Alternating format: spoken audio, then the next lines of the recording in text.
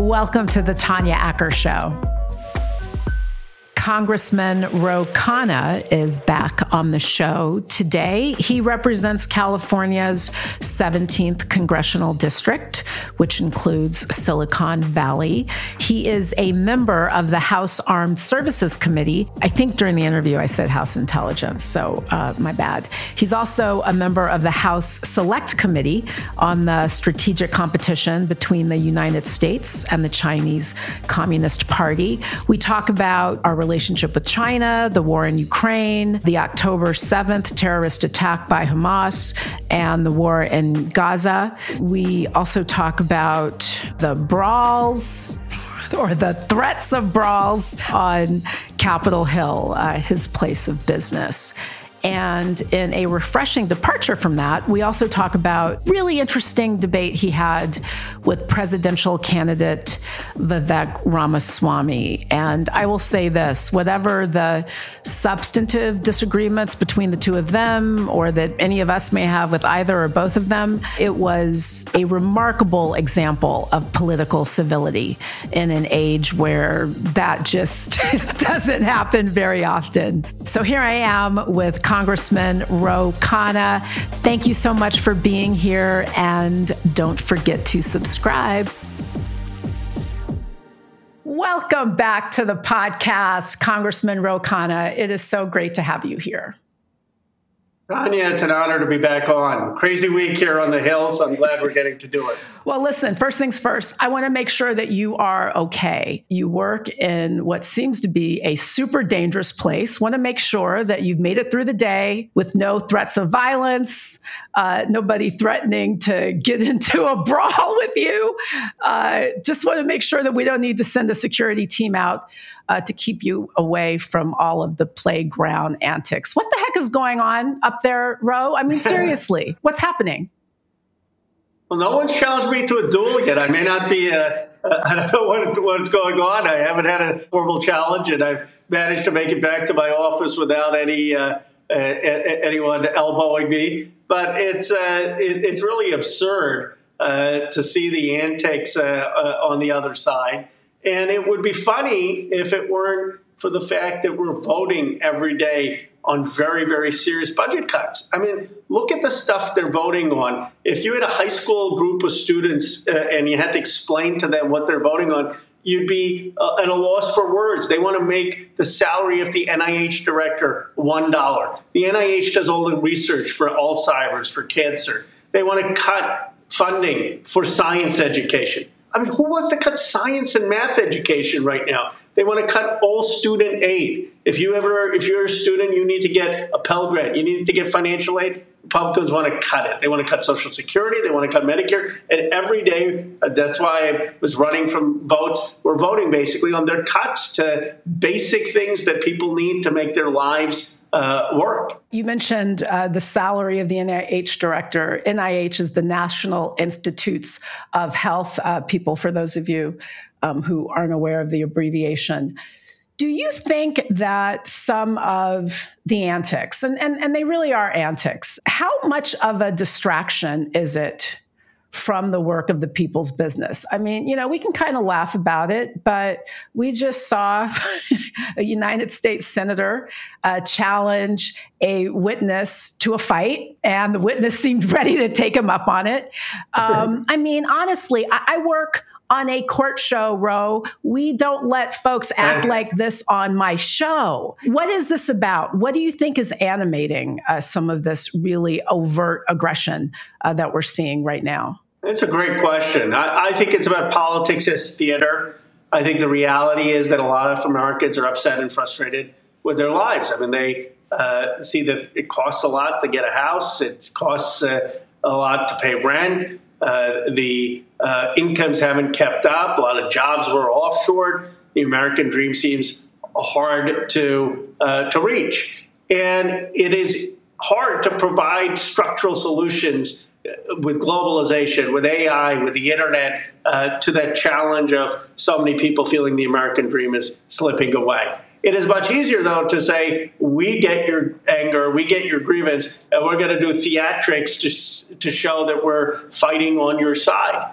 And unfortunately, what politics has too often become is this politics of symbolism, doing these grand gestures that's not going to do anything for people at their kitchen table, but tries to create the appearance that someone is on their side. I think also, just to put it in context, it's important for people to know that this is not the first time we've seen people on the Hill act out. In the 19th century, Charles Sumner got beaten with a stick by a representative, I think it was Rep. Brooks from South Carolina, over a fight over slavery. So that was a real issue. I mean, that was abolition, right? I mean, he was calling for the end of slavery. I mean, if someone's going to be beaten up for calling for the end of slavery, I mean, that's one thing. But these are just theatrical fights. They're not over some deep substantive issue like someone standing up against slavery. Well, and query whether or not people should be beating each other up on the House floor or threatening to get into fights in the U.S. Senate. In any event, it does remind me, of something you just did, which was not to get into a fight with someone on the other side or threaten them with violence. But you recently debated presidential candidate Vivek Ramaswamy in New Hampshire. Now, the two of you, very different sides of the aisle, very different perspectives, but I urge folks, if they haven't seen it, to take a look. I thought, Ro, that it was a remarkable demonstration of political civility. I mean, that really is how people who are running the country are supposed to go at it. So congratulations on doing that. And tell me how and why it came about. Well, thanks, Tanya.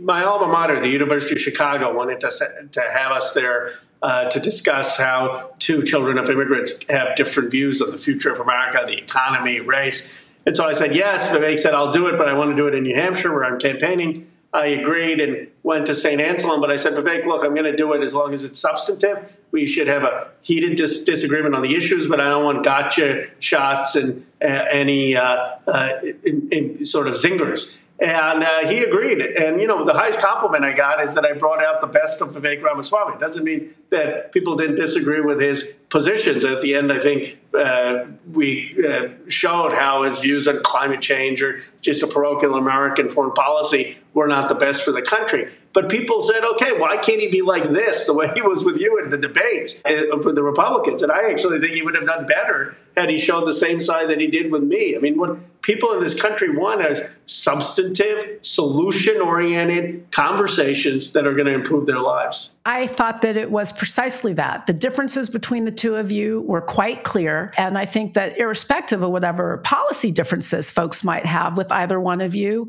it moved forward in a way that we're just not used to seeing anymore. I mean, we are not used to seeing policymakers engage so substantively and so respectfully. And I think that's sad. It kind of, something the two of you talked about that reminds me of how we started this conversation was what I think is a fundamental difference between you and candidate Ramaswamy about the role of government.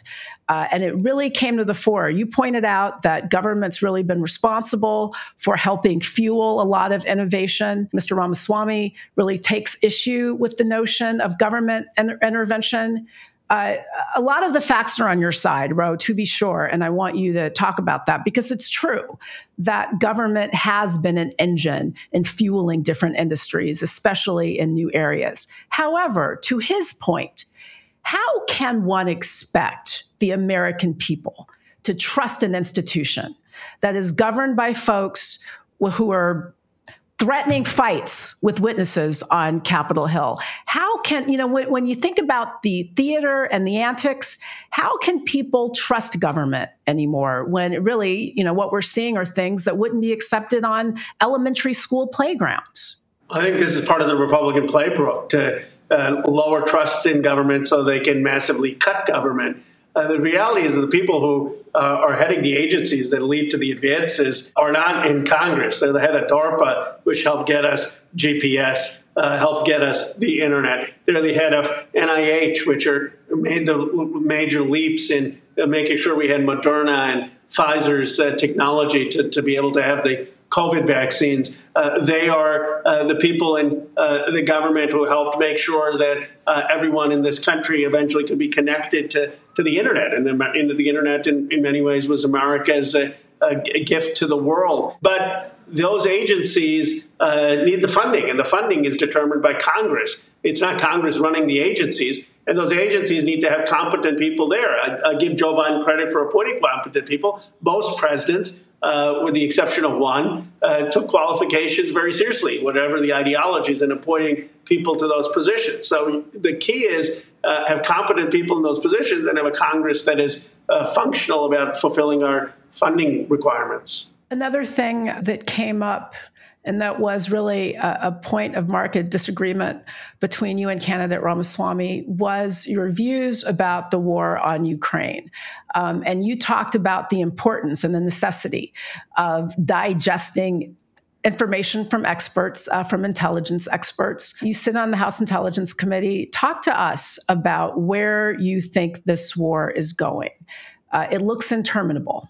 Well, the biggest benefit that we've had of having Ukraine stand up to Putin is we've given Xi Jinping a lot to think about. He was really increasing his aggression in the Taiwan Straits, and our CIA, our intelligence agencies have said that the biggest thing that has given him pause is seeing how hard it has been for Putin and seeing the world mobilize against Putin. So it helps not just keep Ukraine's sovereignty, it's also a check against China for those concerned about China's ambition. Now, I would say we have done a lot to win. I mean, the Ukraine has. They have prevented Russia from getting anywhere near Kiev. They have maintained large sovereignty. Russia still is in the Donbass, and that needs to. They need to leave that area to resolve. But I've said we should have two tracks. We need to keep helping Ukraine so that they continue to ensure that Russia does not take over, and at the same time promote diplomacy. Are you not concerned that our posture toward Russia, and this is something else that you came up in your debate, are you concerned that our posture vis-a-vis Russia will embolden China in some way? I think it's the exact opposite. Because we're standing up to Russia, China has now been in check, and they realize that they can't just march into Taiwan without the world having a very strong response.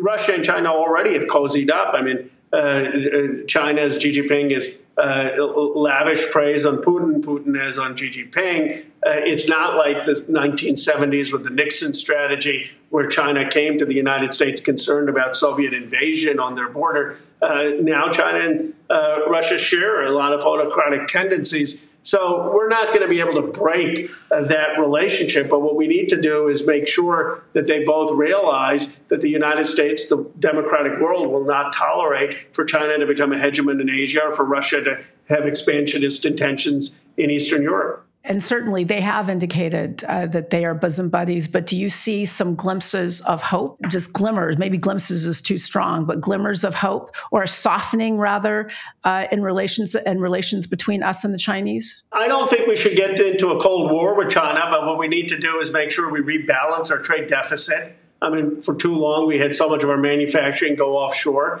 We should have an explicit goal of reducing that trade deficit with China. We need to make sure that we're bringing the Uyghur situation, Tibet situation, and Hong Kong situation as human rights concerns to China. And we need to make sure that China is not taking aggressive action in the Taiwan Strait. At the same time, the president today is meeting with Xi Jinping, and I think it's important to have engagement. My hope is that we can have military-to-military communication reestablished. We talked to even the Soviets during the height of the Cold War. It's important for us to engage where we need to engage. What do you think is going to come of this meeting between the president and Xi Jinping? My hope is that we'll get military-to-military communication back, that we'll have some way of having our armies or militaries talk to each other so that there's less of a chance of accidental war. I also hope the president will be very clear about the need to rebalance the economic relationship. It's not in China's interest just to be a manufacturing power with no finance or tech economy, no service economy. And it certainly hurt us to have our manufacturing base lead. Let's turn to yet another foreign conflict, the hot war taking place in Gaza right now. You recently refused to sign a ceasefire resolution, which resulted in some protesters sitting in your office. We'll get to that. But first, tell us why you did not want to sign a resolution calling for a ceasefire. Well, the October 7th attack were brutal. I just met with families whose hostages are still in Gaza. I mean, a 3-year-old girl, kids who are in Gaza taken, whose parents were brutally murdered. We first need the hostages to be released. And we need to understand that the Hamas terrorists who killed 1,200 civilians in Israel have to be brought to justice. Now, I have said that there needs to be a targeted surgical operation that doesn't result in mass casualties of innocent Palestinians. But Israel has a responsibility to bring the terrorists to justice. What does that surgical operation look like in the context of Hamas embedding itself in near and in close proximity to civilians? What does a targeted operation, in your view, look like? Well, it's very difficult, but let's say you have a hospital, you have a school, you have Hamas who's purposely there because they want to put their military, they want to put their fighters in places which are dense civilian areas. One way that Israel's been doing it has just been bombing those dense civilian areas. I don't think that is the best way to do it. I don't think Israel's taking every opportunity to minimize casualties, but I said don't bomb dense areas. You should track those Hamas terrorists, wait till they leave that area, which they will at some point, wait till they're in the tunnels, and fight them there. Now, I understand that that's not an easy solution. It's going to take more operational patience, which is the term of art that the military uses. Look, it took us 10 years to get Osama bin Laden. When you're weighing hundreds of civilians to get after a few terrorists, that is a morally very difficult thing. And I just think we need to have enough patience to get the terrorists without having to inflict that kind of damage on civilians, because otherwise you're going to breed more resentment in future terrorists. You have, though, as you did again just here, reiterated Israel's right to defend itself. You refused to sign the ceasefire resolution, which resulted in the sit-in in your office. Tell me about, was it disturbing to you? Were you annoyed? Did you talk to the people who were sitting in? What does that look like when protesters decide to take over your place of business? Well, to their credit, they were nonviolent and civil, and I did call them. There were 40 of them, and then I said I'd do a Zoom. And I was happy to do the Zoom. It was a 30-minute call. And there I engaged and listened. I mean, some of the people were chanting Genocide Row, which I don't mind, people hurling insults, but I think it's a total watering down of the word genocide when you start to just label people in that way. I mean, genocide is such a serious thing, and it should be taken very, very seriously to lob an accusation against the president or a member of Congress like that. I also think some of the folks, they said, well, we took Native American land. Yes, we did. Well, some of the protesters wanted us to give it back. I said, no, I'm not for America just dissolving and giving back the land to Native Americans. So, obviously they come from a perspective, but it's a very, very heated and emotional issue. I think it's one of the things, again, just sort of hearkening back briefly to your conversation with Ramaswamy. I think it is so refreshing to just see two people who strongly disagree engage one another in a respectful, substantive way. Let's talk about another issue, AI. Now, you recently used ChatGPT to write a piece of legislation. I know that it didn't go out like that in final form, but talk to us about that. And then I really want to get your views on how people can better understand and use this technology. It's not going away. But first, tell us about your bill. Well, the bill helps try to improve search for federal agencies. And maybe have you noticed that if you go on a federal agency, if you have to do your taxes or go to the IRS agency or figure out things about COVID, I mean, you get 50 different links, and then you look at the search box and you type in your question, and you get just a horde of information at you that's not responsive. But if you do it on a private website, it's often so elegant and it works. And so the bill says, how do we make federal government websites work so that the consumer, the person who needs the services, is centered? And ChatGPT helped come up with the first draft of a bill. I say that what AI can help with is not doing the final version. You need a lot of human judgment, human understanding. But if you're having a kind of writer's block and you can't put something on paper, you can give a few prompts and get ChatGPT to generate ideas.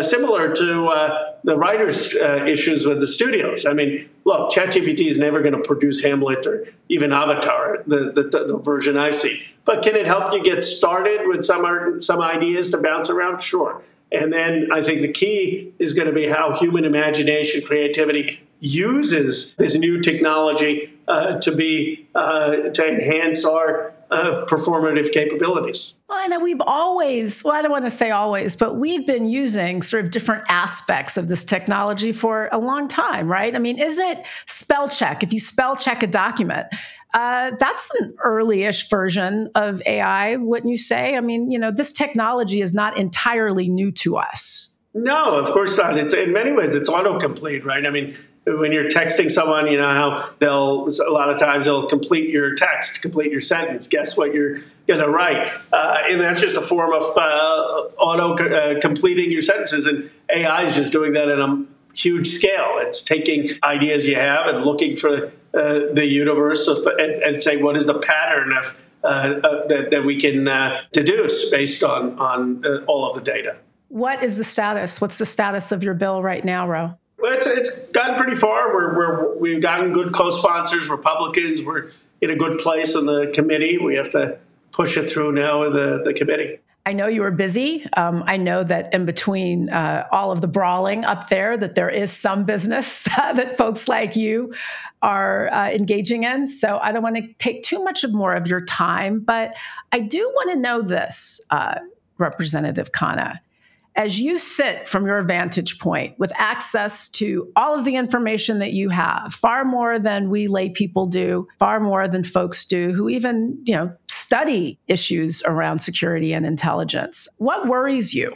What scares you right now? Well, the internal division is the biggest concern for me, both the domestic extremism and terrorism, the hate of anti-Semitism and anti-Islamophobia that we're seeing, the hate that we saw in targeting of African Americans in Florida and in other parts of the country. That is actually the thing that concerns me the most, domestic extreme violence and the hate we're seeing among each other. Obviously, there are external threats, the threat of climate and the extraordinary climate events that we're seeing, the threat that China is posing and that Russia is posing, but it's the internal that concerns me the most. When I watched the debate between you and candidate Ramaswamy, I could not help but be moved by the fact that here are two men who, one is helping run the country, one is vying for the opportunity to be the leader of this country. And, I'll just be candid, like my great grandmother would not have expected to see you and Vivek Ramaswamy on that. And maybe your great-grandparents wouldn't have either. It's something that made me hopeful because it reminds me that there are certain sorts of divisions and certain sorts of things that have separated us that we can and will continue to transcend. What makes you hopeful, Ro? Well, I think that's well said. I said America is moving forward in spite of itself. I mean, despite all of the efforts to block progress. 2 days ago, we had the first Black Americans sworn in to represent Rhode Island, a state that's been there since the beginning, one of the original 13 colonies that's been sending members of Congress since 1790. And finally, they sent someone African American to the Congress in the year 2023. But you see this happening. You see the character of America changing. And no matter how much people want to stop it, they can't. We are going to become a multiracial, multi-ethnic democracy that's cohesive. Just that the path is not as linear as we may have hoped when Obama tried to inspire the country. It's going to take more hard work. It's going to take more sacrifice. There's going to be more backlash. but ultimately, I believe we'll get there. It may take place in fits and starts, but it does move forward. Congressman Ro Khanna, I appreciate your time so much. Thank you for being back here. Stay safe. If you need some backup up there, let me know. I'll see what I can do. But on a very serious note, I always enjoy talking to you and really appreciate your being here. It's a real honor. Thank you, Tanya. You always do your homework. Really appreciate the conversation.